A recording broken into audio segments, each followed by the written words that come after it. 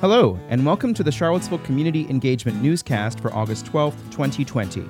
It's the third anniversary of the Unite the Right rally and the violence that took place in downtown Charlottesville. More in a moment.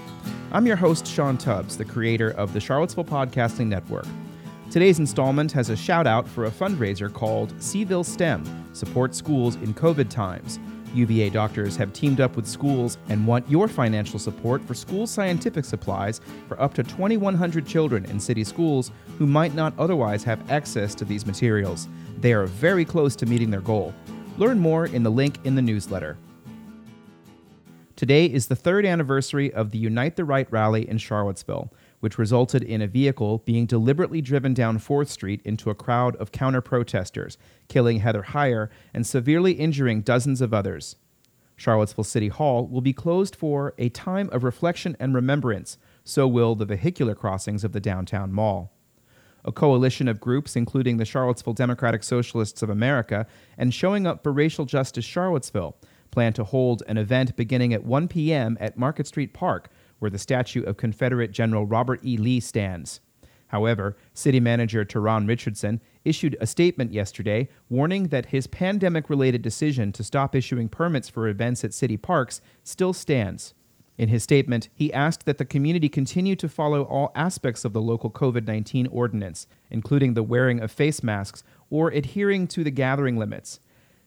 He went on to state that it was important that roads not be blocked in protests.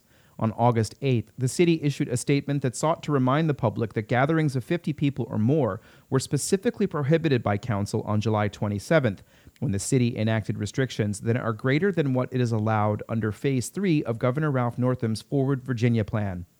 At 7 p.m. tonight, the University of Virginia's Religion, Race, and Democracy Lab will hold a Zoom webinar that reflects on 3 years ago.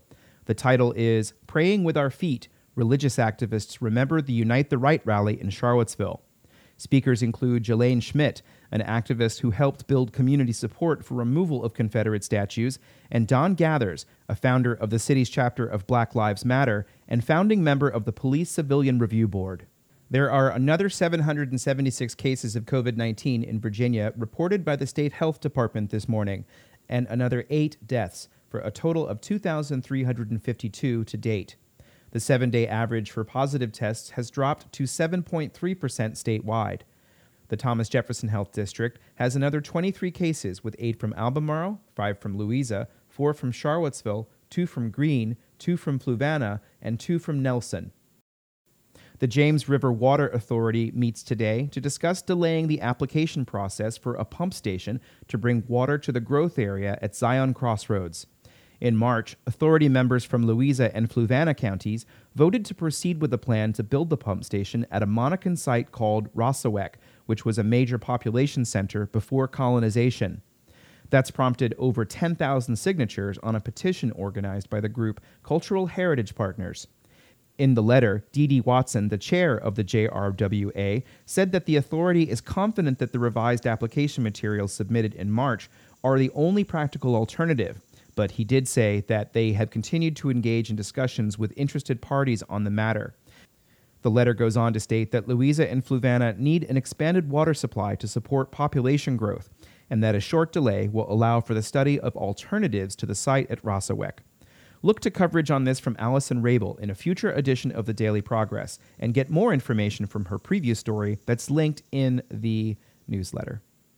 The pandemic has delayed the public dedication of the memorial to enslaved laborers at the University of Virginia, but the monument has become a central gathering point in the community, as seen during the protests against the killing of George Floyd. There will be a virtual panel discussion about the architecture of the memorial at 4 p.m., held by Arc Daily. Participants include members of the UVA Office of the Architect and the architects themselves. The Charlottesville Planning Commission said goodbye to one of its longest-serving members last night. Lisa Green has served on the 7-member body since October 2010, and her final term ends at the end of this month. I've enjoyed every minute of it. I know sometimes it doesn't seem like it, but I am passionate about the city, and I see all the potential. Green was recently appointed to serve on the Board of Commissioners for the Charlottesville Redevelopment and Housing Authority. She's also a 19-year veteran of working for Albemarle County. I think I am rooted into public service. I believe in public service. I believe in local government. I believe in all the things that we can do better. And I truly believe in that there are systems that we can change to make it more. Charlottesville City Council has not yet appointed a replacement, so Green will continue to serve until they do so. Interview with applicants for the position have not yet been conducted, according to Council Clerk Keena Thomas. We'll have an update on the Charlottesville Planning Commission's discussion on the comprehensive plan and the New Hill Community Vision Plan on a later show. The Crozet Community Advisory Committee meets at 7 p.m. tonight and begins with the discussion about Old Dominion Village. Developer Katura Roel is requesting a rezoning of just over 14 acres from rural area to neighborhood model district for the creation of a new neighborhood. However, the land is not within the jurisdiction of the Albemarle County Service Authority. Currently, only the existing structure on the property is allowed to connect to public water. The applicant will request that connection as well as to public sewer. The Crozet CAC will also discuss the results of community feedback on bike and pedestrian connectivity. And that's it for this installment of the Community Engagement Newscast on August 12th, 2020. We'll be back tomorrow with another program that captures what's happening and what's happened. We're going to try to get some sound bites from today if we can, working to make sure we can provide you information. If you have enjoyed this program so far, please send it on to a friend. We're trying to grow the audience and to get this thing building up. As I said, I'm Sean Tubbs, and I thank you so much for listening, and be safe out there today.